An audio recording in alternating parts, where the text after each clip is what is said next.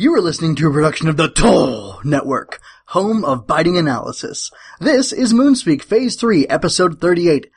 Don't bite into that donut, Sailor Moon. It's dangerous. Go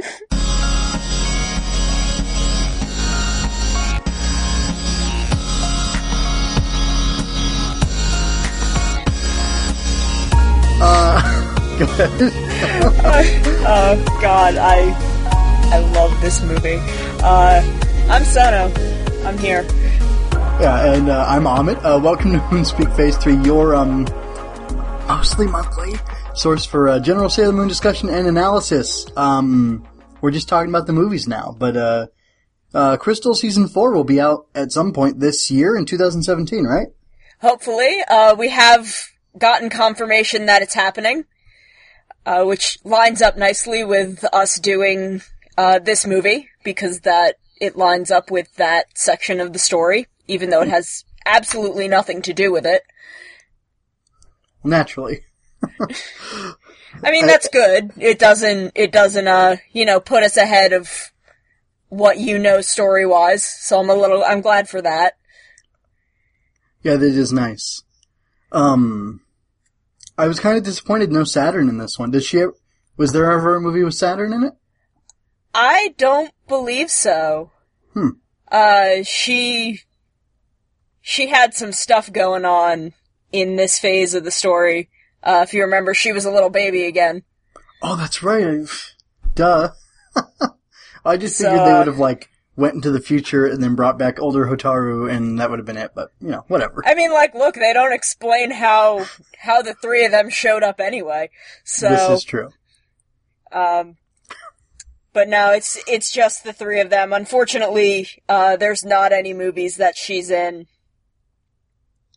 Maybe they'll make some movies for Crystal, some specials cool. or something, and have her hanging out a little bit more. That'd be a lot of fun. Well, let's really get into this thing. So today we're discussing Super Sailor Moon S, the movie, which has a really cool Japanese subtitle, but I forgot what it was now and I didn't write it down. Do you know it by any chance? Oh God, I can't believe I do know this offhand. It's The Nine Soldiers Gather, Miracle of the Black Dream Hole. Ah, there you go. Oh man. What a great title. For a great movie. Yeah. Alright, so, as we're wont to do now, do you want to let us know, some of the people who worked on this thing? Our director was, Hiroki Shibata.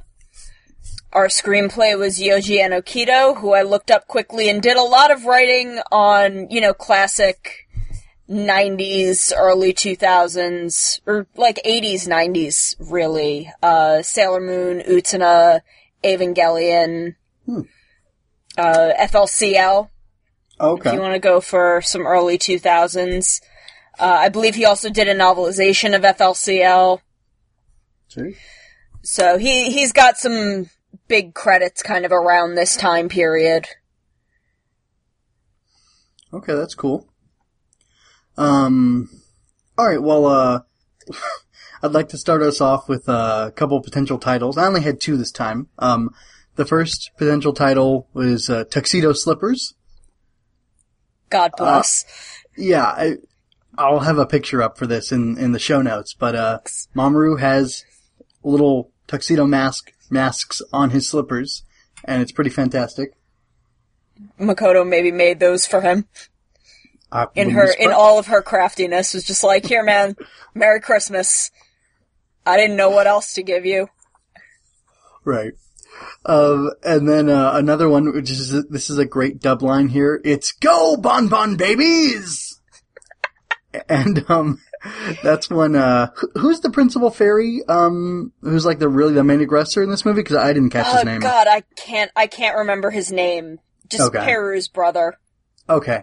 Well, he was furious when the Senshi showed up and wanted to, stop him. And that was, I guess he threw his candies out. He did candy wrappers and then he commanded them and apparently... that is actually what they're called. Oh, really? That wasn't a weird... Of all the weird changes in this dub, that is not one of them. Well, you know what? That's a great name, and I don't know why anybody would ever try to... I mean, it's pre-localized. It's right there for you. I mean, you don't have to do anything. But anyway, so those just really, those things really, stood out to me. But some other fun stuff from the movie, I loved the intro outro, you know, cause they replayed the outro the intro as the outro, showing all the scouts as kids. They were so adorable. Yeah, no, I've always really liked this. It's so cute, and it sets up the theme of the movie really nicely, and all of these shots tell you so much about the girls. Like, Rey is in, this really pretty, proper, taking this kind of New Year's photo, I think, kind of all dressed up in her kimono, and then, beats some boys half to death with a bat when they come and mess with her. I really personally loved Minako watching all the TV and just absorbing everything from Idols to, Clint Eastwood and whatever that movie was, Fistful of Dollars or whatever. Just like that. It was so cool. Yeah, no, it was really precious. Anyway, it's funny. I don't remember if both movies did this. Both of the other two movies did it, but I know the last one did. But they do an intro with the music and just showing the girls in their lives, and those serve really, really well to give you a glimpse of their personality. And I love that because if you're coming into a movie as either someone who this is your first time seeing it at all, or you're someone like me who's vaguely familiar with the 90s anime itself, they're doing the groundwork. The people working on it are really setting the groundwork for you to have an understanding of who all the girls are, and it's great. It's really done it's really well done, and it's, really necessary for you to be able to connect to everybody. Yeah. Sorry, my next note is, Chibiusa, kind of being excited that the scouts were all changed to her age was kind of cute, even though it happened, in the middle of a terrible situation. Yeah, I always kind of wished they did more with that scene, because it feels like there's so much room to play there, and it doesn't last long enough. And then another thing that really, I enjoyed it, but it was, awful, was the whole Pied Piper element. It was kind of terrifying, and it was really effectively creepy. I think the song, in the dub is the same as the song in the Japanese, because it's... Yeah, I don't think they don't dub the song at all. If my memory serves correctly, they just use the same audio track of the kids singing in Japanese. Yeah, and... Sure, why not? I don't think they wanted to take the time and effort to get 30 kids to dub a new version of this song. Yeah, I'm sure. But it was really good and really creepy, and actually the song kind of, it got stuck in my head for a little bit, just the tune of it, Oh yeah, no, I have known this song since my childhood. But yeah, no, the Pied Piper thing is always such a weird, creepy thing. Anytime I see it used, I remember it being in Bokenger, other things, cause it's such a pervasive, folklore thing. Mm-hmm. And I feel like it was used really effectively here, since we establish, with Peru really early on that, they have these powers, but that's not really what they're for. They're not supposed to be leading children away with these, but, doing cute things like making cookies dance or whatever. And it kind of takes a little bit of the edge off of Peru once you find out that, he's one of the ones who's supposed to be doing this. It's oh, okay, they're not normally evil. Something's just going on. Right. It seems like these fairies just got, co-opted into, what's the lady's name? Badania? Yeah. Or Badianu? Something. Badianu, that sounds something like right. that. And I think I've mentioned on the other two movies we did. This one was my favorite as a kid, as kind of little sense as it makes. And I had a big dumb crush on Peru when I was 11. One of my really early anime crushes, was this kid. But I still really love, the design work on the 3 o'clock fairies. The whole group of them are just really neat to look at. and just all of the really, like, concept stuff in this movie I still think is really great. Yeah, there's a lot of work that went into them, or into everything, like the gondolas and just everything's really, really intricate, and I definitely like the look of it all. Yeah, like, and they play with a lot of folklore stuff in this, like the 3 o'clock fairies, the Pied Piper stuff, the kind of castle in the sky mythos. Lots of neat stuff being played here, where I feel like they really could have expanded this into like a whole season if they really wanted to. I'm actually not so familiar, or really familiar with these 3 o'clock fairies. Could you give me a short little? I mean, like the mythos for this kind of exists within this movie. That specifically I've never really heard of outside. Okay. I didn't watch the dub of this, so I don't know how much they went into it. In kind of describing the little internal folklore of it. Yeah, I think, if they did, it totally went in one ear and out the other, unfortunately. Well, I mean, you have this whole beginning scene where everyone's at Makoto's house making cookies for whatever reason. Just, they're hanging out, being friends, making cookies because they want to. Right. And they set up a lot of the themes of the movie in this one scene, which I skimmed through. I know we're going to talk about the dub kind of verses later, but skimming through that scene dubbed, I think they kind of skipped a lot of the themes they used this scene for establishing. But I've always really loved this scene. It gives us a lot of cute insights into the girls' lives, kind of pre-being soldiers. And you've got Ami being like, oh yeah, no, I used to get depressed as a kid, and my mom wasn't always home. But when she was, she'd make me these cookies and, tell me like, oh, these'll increase your happiness 100-fold, and that's kind of where that idea starts. Is, like, that's where Chibiusa, I think, kind of picks it up from, is Ami saying that, and she's like, oh, well, I always felt really better, and I thought, okay, maybe it's not so bad having sad times every now and then, because then I get to have this happy thing. And Makoto's like, oh yeah, my mom used to do the same thing for me, and then the clock strikes 3. And she's like, oh, it's the 3 o'clock fairy already. And they're like, wait, what? What are you talking about? Wow. She's like, Okay. No, did they just completely skip over this? They completely skipped over. She was talking about how at 3 my o'clock... God. Yeah, how at 3 o'clock, that was like their cookie time. Like her mom would make cookies to last the whole week long, but they were always best on Monday because that's when she would make them, and her mom would make them because Monday's the worst day. And so she'd make a huge pile of cookies, and then at 3 every day, they would have some. Yeah, it was kind of like that, but she was like, oh, my mom would make me all these things, and then I'd always ask her, like, oh, why do you always make cookies at 3 o'clock? And she's like, oh, well, the 3 o'clock fairy tells moms to make snacks for their kids at 3 o'clock. And Makoto was like, oh, well, I didn't really understand what she meant by that, so I always assumed it was the bird in the cuckoo clock. Uh-huh. Yeah, that makes sense. And then they kind of tie that in later with, the actual 3 o'clock fairies. When they're defeated, they turn into the cuckoo clock birds. Right. And it makes the little,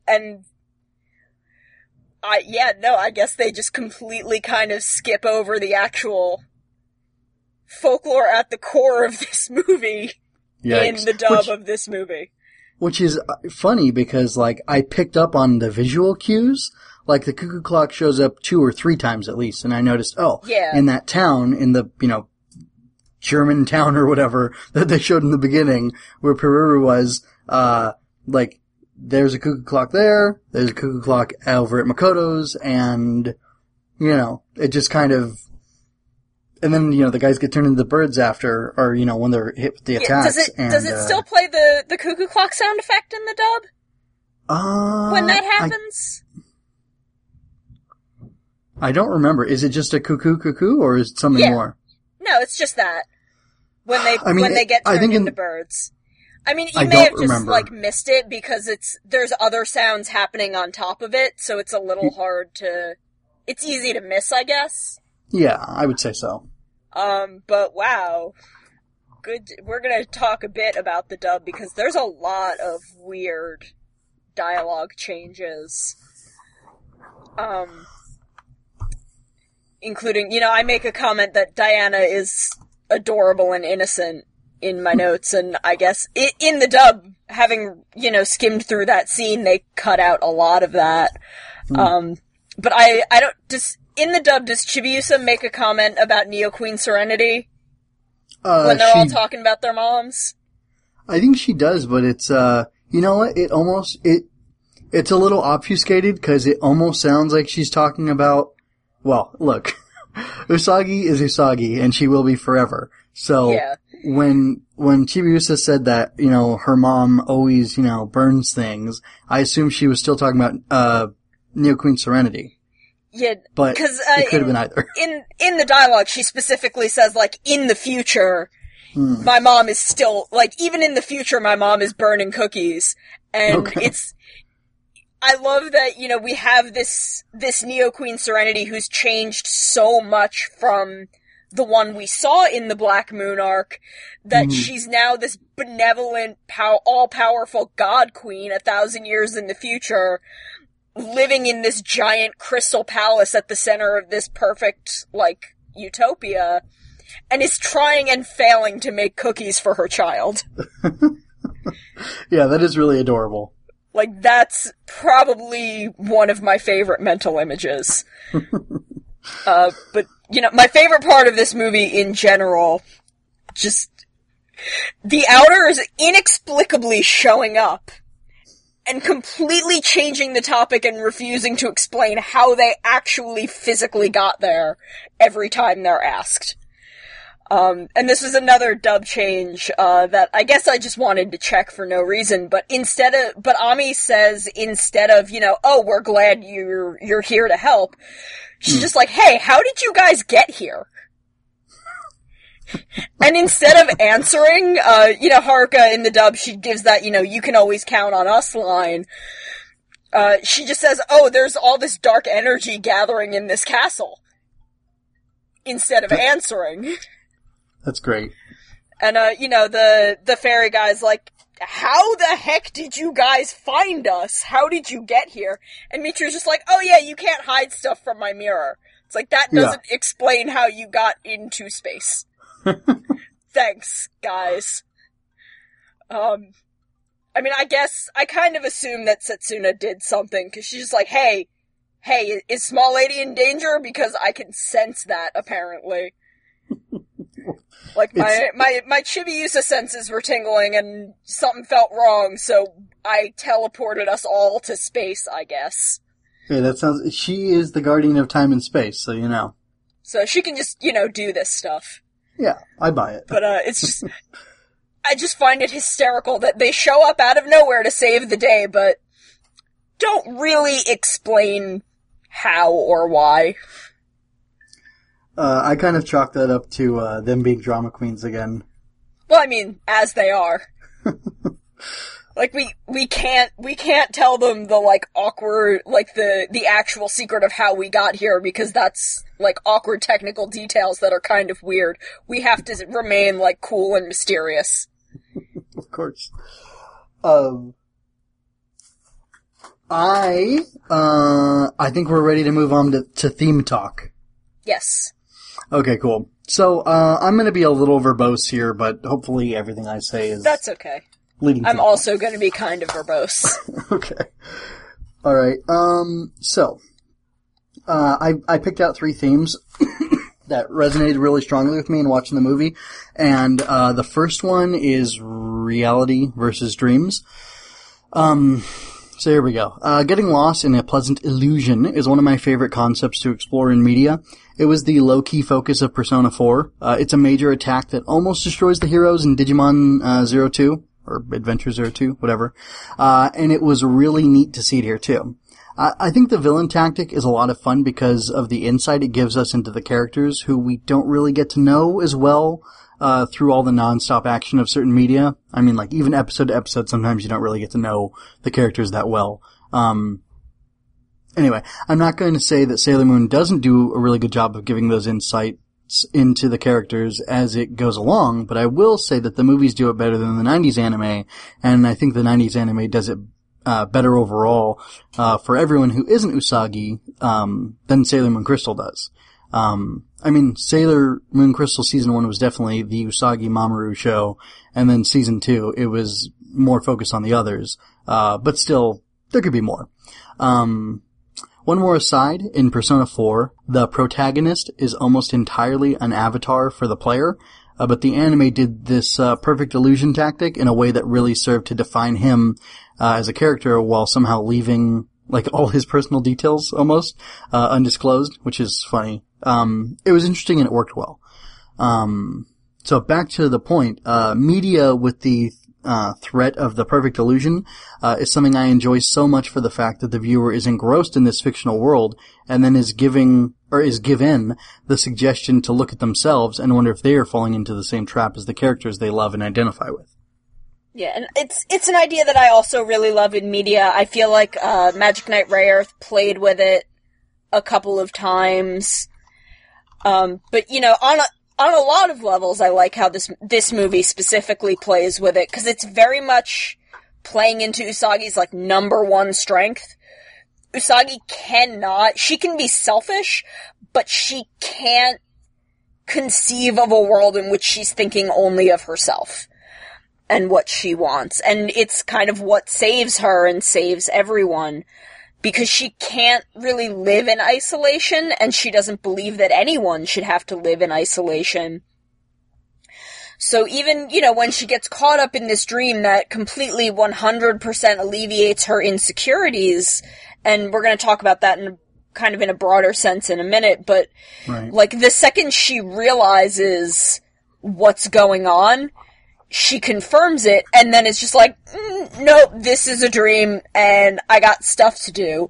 Because she'd rather kind of work out her insecurities and problems with the people she loves than have it all really easily solved, but have kind of the reality of the people she loves erased from her. And, you know, that's a thing that warms my heart. I always love that kind of thing. But my biggest issue with the movie is that I don't really get why this is happening. Like, what exactly does Badianu get out of all of this? She swallows the planet and everyone is kind of, you know, in their dream coffins, and she's absorbing their dream energy from it to do what exactly? What is her goal? What is the end game? It doesn't seem like it's supposed to be benevolent on her part, especially since we're talking about dark energy left and right. And, you know, the black dream hole is an extension of herself. So, you know, even if she's convinced the fairies, like, oh, you're gonna be helping these kids live in, you know, this happy dream forever where nothing bad ever happens. Like, what does this weird giant space woman want in the long run? It's super vague and unclear, and I don't really get it. Yeah, I don't really have anything to add for, Badianu, because she was I feel like she was just like a narrative tool, really, which is fine. Sometimes that's all your villain has to be, and, I thought it hit the right notes, so I'm good with not knowing, really. But I am kinda gonna touch on her in my next comments on, the theme of the children being, or well, the children are our future is the title I have here for our theme. Whitney said it best, but Usagi's English was never that good, so I guess, I know why she was a bit slow on the uptick. I mean, anyway. This iteration of Usagi is a little hard for me to fully wrap my mind around. I get the broad strokes of her, but I felt a little conflicted with her still bearing so much insecurity regarding, Darien and Rini. Yes, those are their wonderful, wonderful dub names. Because I feel like she should be past this already. I mean, the whole, do your thing, Moon Mama line from the first movie made me feel like she should be beyond this. I say that now, but I will not deny that while I want to be Mamoru, I often find myself acting more like Usagi as a parent. So, anyway. Badianu wants to snuff out the dreams of children across the stars in order to destroy their host planets and their loved ones. It's her agenda, and she just uses and abuses children as a means to her end. When we don't check ourselves like Usagi did later in the movie, when she remembered Chibiusa's cookies and all the good in her willful, wonderful, sweet, pain-in-the-neck kid, we can act just like Badianu. I mean, and that's not just with children, that's with anybody. But I think the whole children thing there's an extra dimension there, because I think historically people have seen children as slightly less than human. A little bit. Yeah, and that's not how I want to be at all, and I hope that people who suffered through jerk parents will not do the same thing when they have kids. Anyway, we could go on a whole, hours, like 9-hour-long podcast about that, but I don't think we should. We're not a parenting podcast, so. No. Although, it would be cool to do a parenting podcast where you discuss a certain piece of media and all the stuff about parenting. As it relates to parenting. That would be kind of neat. I mean, that would be really I say this as someone who does not have kids and doesn't really plan to have kids, but that's neat in concept. Oh, maybe in another life I'll have to do that. So, anyway, there was another kind of theme that came out of this children being the future thing to me. Like, a kind of conservationist or conservative, approach to dealing with the world. And by the world, I mean the actual, material of, water and plants and the air and whatnot. But like, Badianu will go on selfishly taking for herself until there's nothing left. Like, she sure isn't thinking about the next 7 generations. While the imminent threat she poses to all life on Earth puts the Scouts in that category by default. I mean, I can't say if consciously everyone's thinking like, no, we have to preserve this world for the future, for generations beyond, the next and the next. But she's definitely saying, I'm gonna kill everybody right now to get what I want. So, it's a strange thing. I mean, I definitely agree with you on that. It's definitely, this kind of consume everything right now versus, just, look to the future and have some thoughts about that, even if it's not, 7 generations down the line and it's just like 7 months down the line. Because I mean, even if the girls are just thinking like, hey, we don't want to be dead, they do. We know their lives extend very far into the future, into a future that they do their best to make a lot better than the present. Mm-hmm. It is I'm gonna kind of go off on, your thoughts about Usagi though, cause I ended up just kind of with a hot take on that, I guess. Okay. Cause it is weird that even in Supers, and maybe into Stars, I don't totally remember, cause Mamoru isn't present in Stars, so they don't actively have him to fight over. So I don't remember if they are actively fighting over him in Stars. But they don't really get completely past that in Supers, and they never really get over this kind of weird rivalry for Mamoru, to the point where it kind of feels like a game that they play that they're not 100% serious about. Because we do see that fighting is kind of partially how they show affection to each other, and specifically how Usagi and Chibiusa show affection to each other, not really how they show affection to other people. And we kind of see that a little more openly at the end when, Badianu summons Chibiusa and Usagi's like, oh, thank God, you're okay. And Chibiusa's like, hey, you're late. And Usagi's just like, oh, hush, girl. And, they kind of have this little playful moment in which they bicker. And, Mamoru's just an easy thing for them to fight over. But then you get that scene where, like, Chibiusa isn't even there and Usagi is having this moment with Mamoru where she's like, hey, who do you care about more? And she's being incredibly dramatic about it. So it kind of feels like she wants him to be in on the game, but he just doesn't totally get it. Because, like, why would he understand this game? That's a weird thing for you two to be doing. But I'll give that, at least in this case, it's very much serving the larger narrative at hand, and the dynamic of Usagi and Chibiusa that this movie wants to play with. Because especially, you know, we give Chibiusa sort of another romantic interest in this movie, and man, I want to say Chibiusa dates everyone. Like, if we're counting Peru, by the end of this movie, she's, like, legitimately dating, like, 3 people. Yeah, that's definitely true. But it very much serves this kind of dynamic, and we have Usagi and Chibiusa bickering and fighting from the outset of the movie, in Makoto's kitchen, and everyone just kind of laughing about it, because it's what they do. Up until there's actual trouble. Up until suddenly Chibiusa is ripped away from Usagi. And the instant she is, Usagi is overcome by the absolute horror that her child is in danger and out of her reach. And then, you know, she very quickly swallows that and can't do anything about it isn't an option, and she has to go to space to beat up a fairy. She's like, well, this is what's gotta be done, because she needs me and I love her. Right.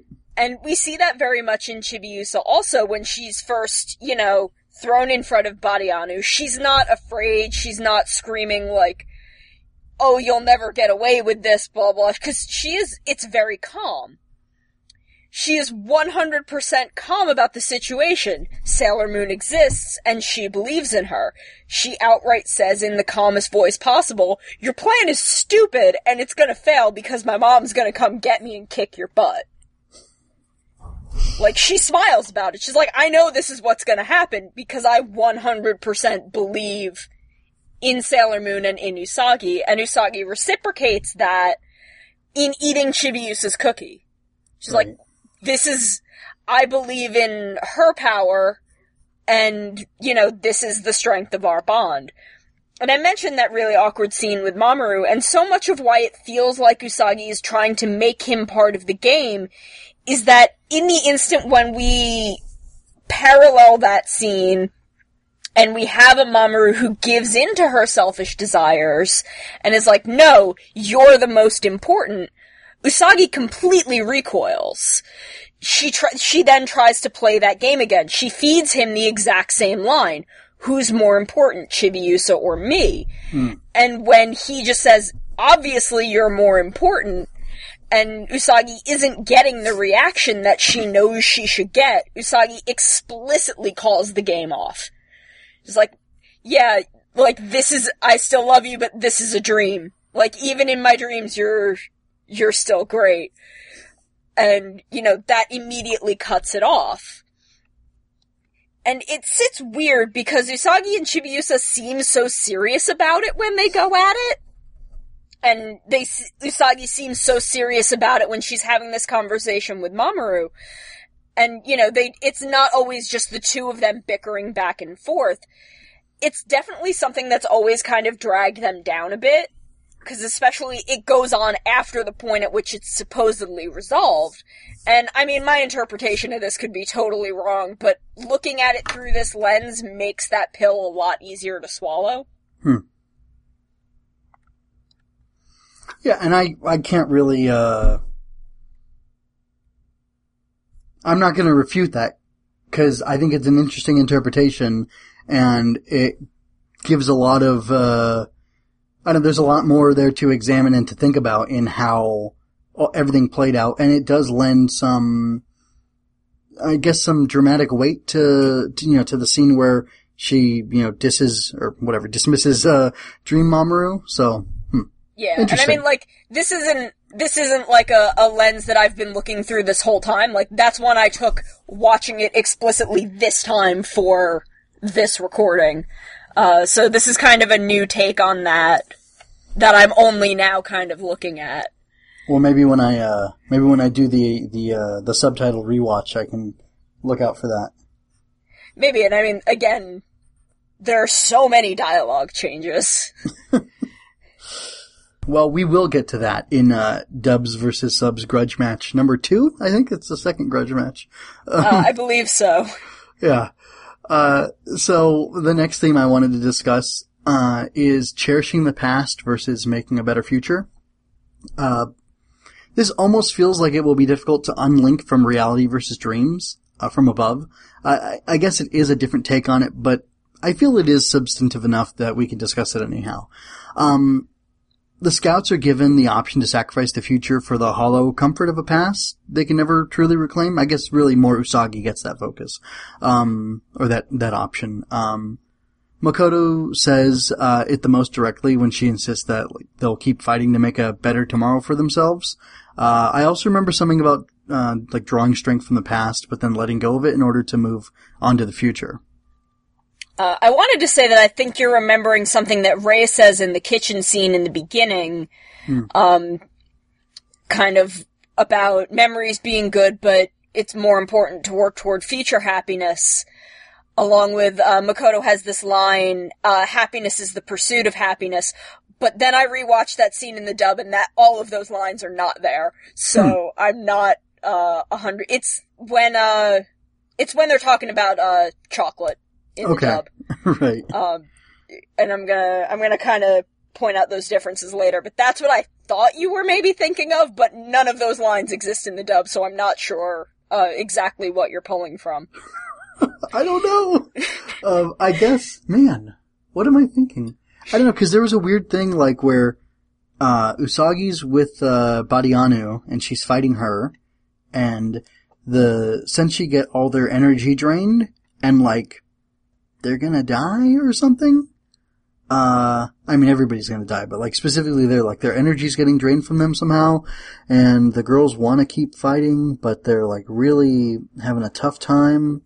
Ugh. It's when they get all colorful. Yeah, when they get all colorful.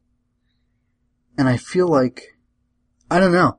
Maybe I'm pulling that from nowhere, so I don't know. Yeah, I'm not really sure, cause I didn't watch the whole dub, I just there was only a couple key scenes that I went and checked, but I do think that a neat core of this is that all of them want to share this future together. They all want to, move forward so that they can share this happiness with each other and be together instead of kind of living in this perfect isolation. Well, I didn't do a good job, but I think you salvaged it, so thank you. I don't know what happened. Alright, well let's get to the fun part. Dubs versus Subs grudge match number 2. And I just want everybody to know, I only watched the dub this time, so I didn't really have anything to add here, but Sony, you found some good stuff. I watched it subtitled as I do, because again, I've done my time, but there was a scene that I specifically wanted to go back and watch in the dub, because there's a line that I wanted to know how they handled it. Because again, I've never actually watched this whole movie dubbed. When I first saw it, it hadn't been dubbed yet, and I never went down that road. But there's a specific line that, now that I had the chance and we were going to be talking about it, I wanted to see how the dub handled it. After the Outers show up, they defeat the 3 fairies, and everyone kind of explains what's going on to the 3 of them. And then there's this short bit of dialogue between Haruka and Michiru in reaction to the situation. And I'm not sure if you caught it, but Michiru kind of says, "Oh, that's a really silly idea," and looks over at Haruka, and Haruka starts blushing. And, I mean, dubbed, this probably seems pretty odd, because Michiru's statement in the dub is something kind of in the vein of, "Oh, that's a silly idea, because we should live our whole lives, it's exciting from beginning to end." And that's pretty innocuous. But her original line is, "There are so many more fun things to do as adults," which, pairs with her. She then looks over at Haruka, specifically. Haruka starts blushing, and you've got this kind of knowledge of their relationship, and it's pretty obvious what she means by that statement. Yeah. Yeah, so, You know how there's... Never mind. I was going to make a weird comment about better than sex cake, but I won't. That's a really good catch. It rang a bit off for me. In the dub, I thought there was something a little weird about that line, but I didn't really, dig into it. I missed Haruka blushing. However, I went back and rewatched after you brought this up to me, and I noticed that, if I hadn't caught her blushing, I should have noticed her, somewhat dramatically clearing her throat at the end of that little exchange. So definitely, they may have erased the line or dubbed over the line in a way that would, hide, the awkward exchange, but I think the throat clearing definitely highlights it. Like, I don't know whose decision that was in making the movie, the original movie, but, they definitely wanted people to see that and know something was being talked about, and, the dub wanted to ignore it, so. Yeah, the 90s anime is often very explicit about Haruka and Michiru's relationship, and the fact that it's pretty sexual. And the dub very much tries to erase that to the point of making them related. Mm. And this is kind of the least egregious of the ways the dub erases their relationship. 'Cause again, it gives Michiru this pretty innocuous line, and, with the way Haruka generally acts, especially in the 90s dub, you can kind of wave off her throat clearing as an attempt to brush off Michiru being very sentimental, instead of trying to brush off the fact that she's trying to hide how mortified she is by Michiru laying open their very sexual relationship for everyone to hear about. I've never watched the full movie dubbed, so I've always kind of known that line and been very clear on Michiru's semi-subtle way of say what she was saying.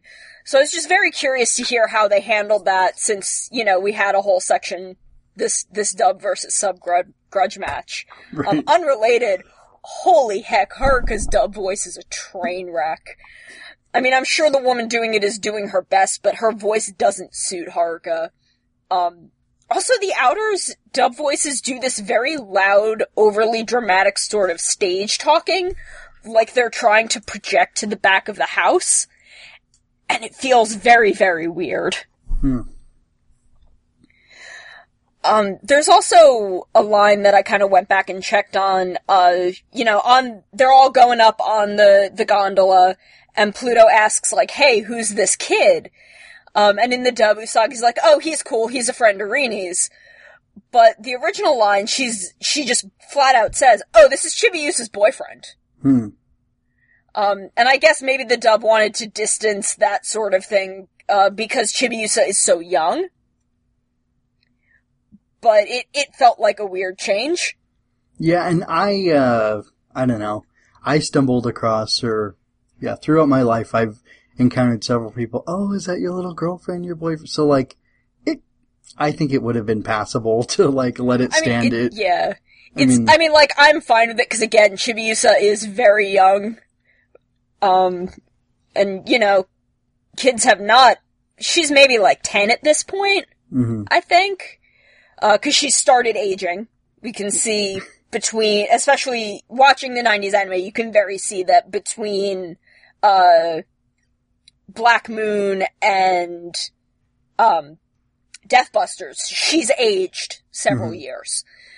But a 10-year-old doesn't know if they're straight or gay or bi or whatever. They're still figuring all that out. And, maybe they do. Maybe I know some people know from a very young age.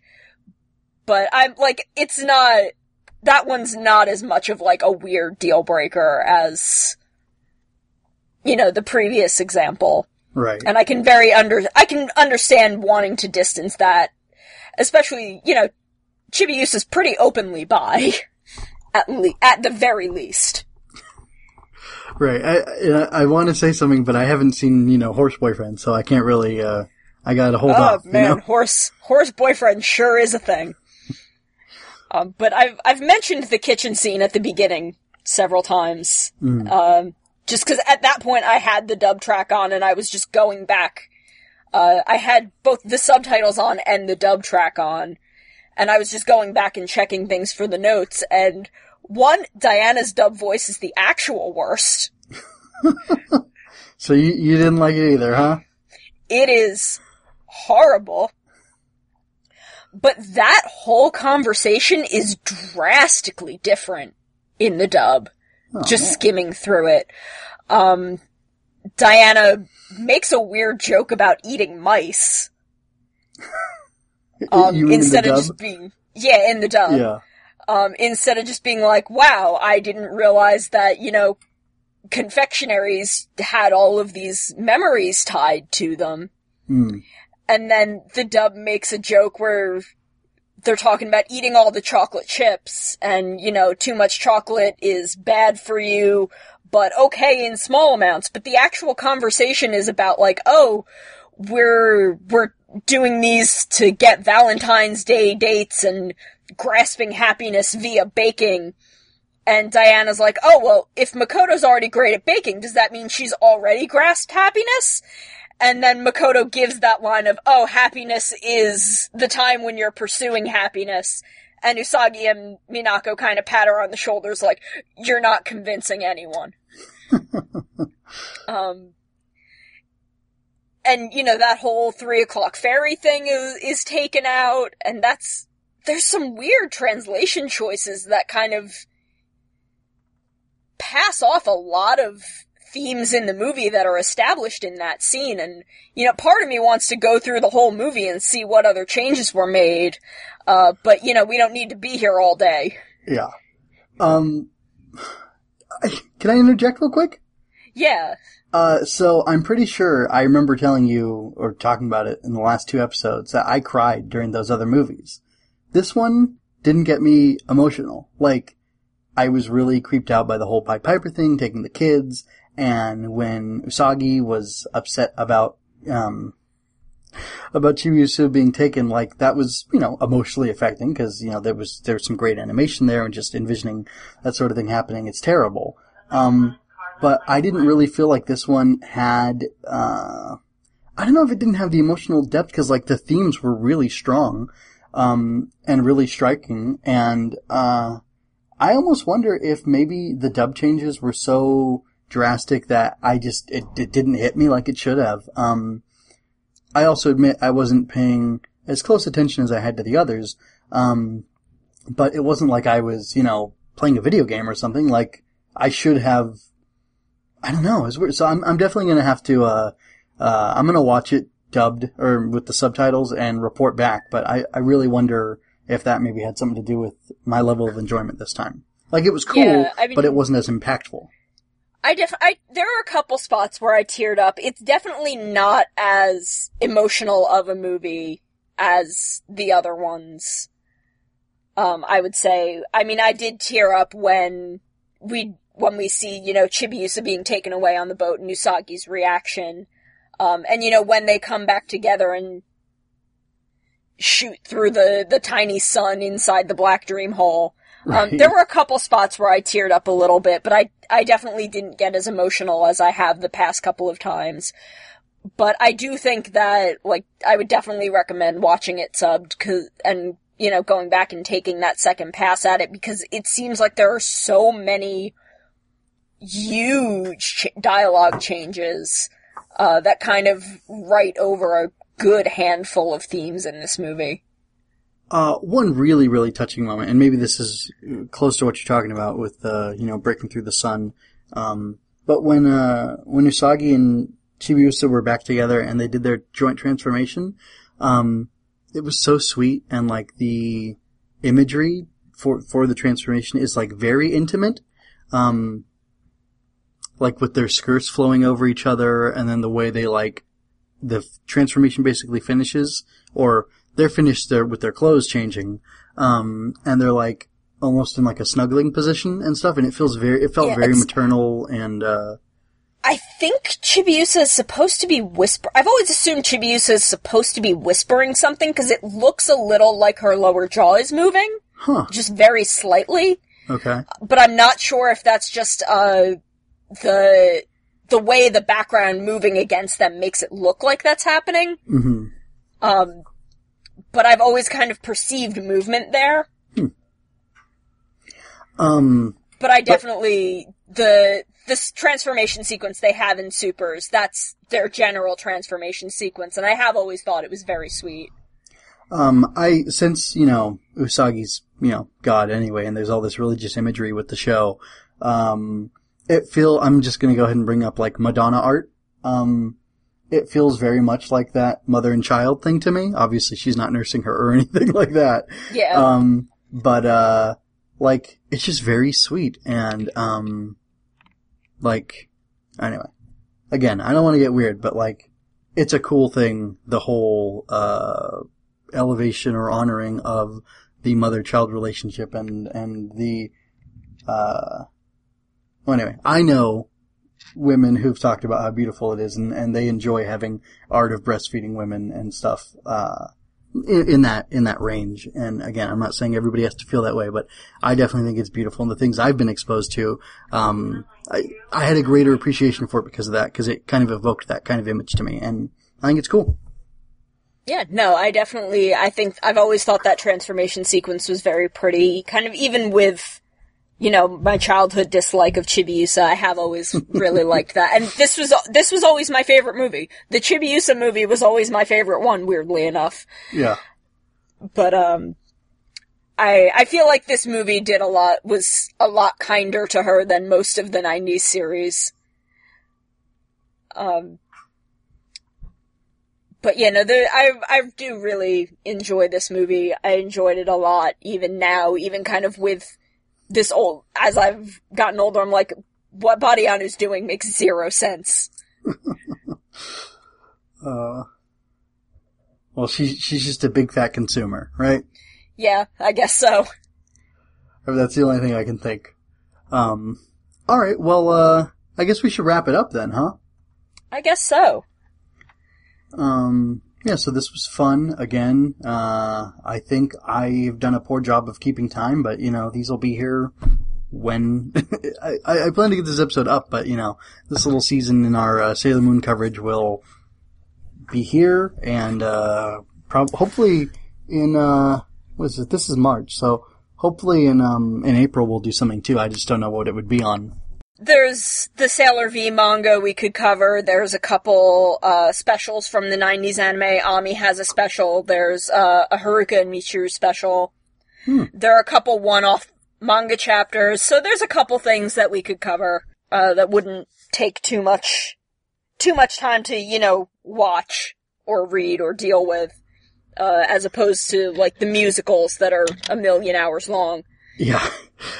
Is that Sailor V manga, is it like a full chapter, or is it a tankobon's worth? It's like 1 or 2 volumes. Okay. Well. So it's lengthy, but not too horribly long. Okay. Maybe, a good hour's read. Okay. Well, I'd be interested in that for sure, especially because it starts before the show, right? Yeah, it's all of the Sailor V stuff before she meets up with the group. Okay. And, wasn't that Takeuchi did the Sailor V first and then went on and did Sailor Moon?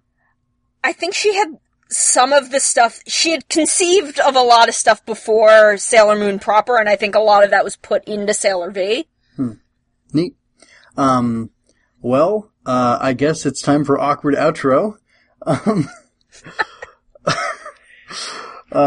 Anyway, thank you for listening, folks, and, on behalf of the Toe Network and, Moonspeak, I am Amit. And I'm Sono. And we will catch you next time in our web of lies, or maybe our black hole of misery? No, dream black hole. Whatever. See you, everybody.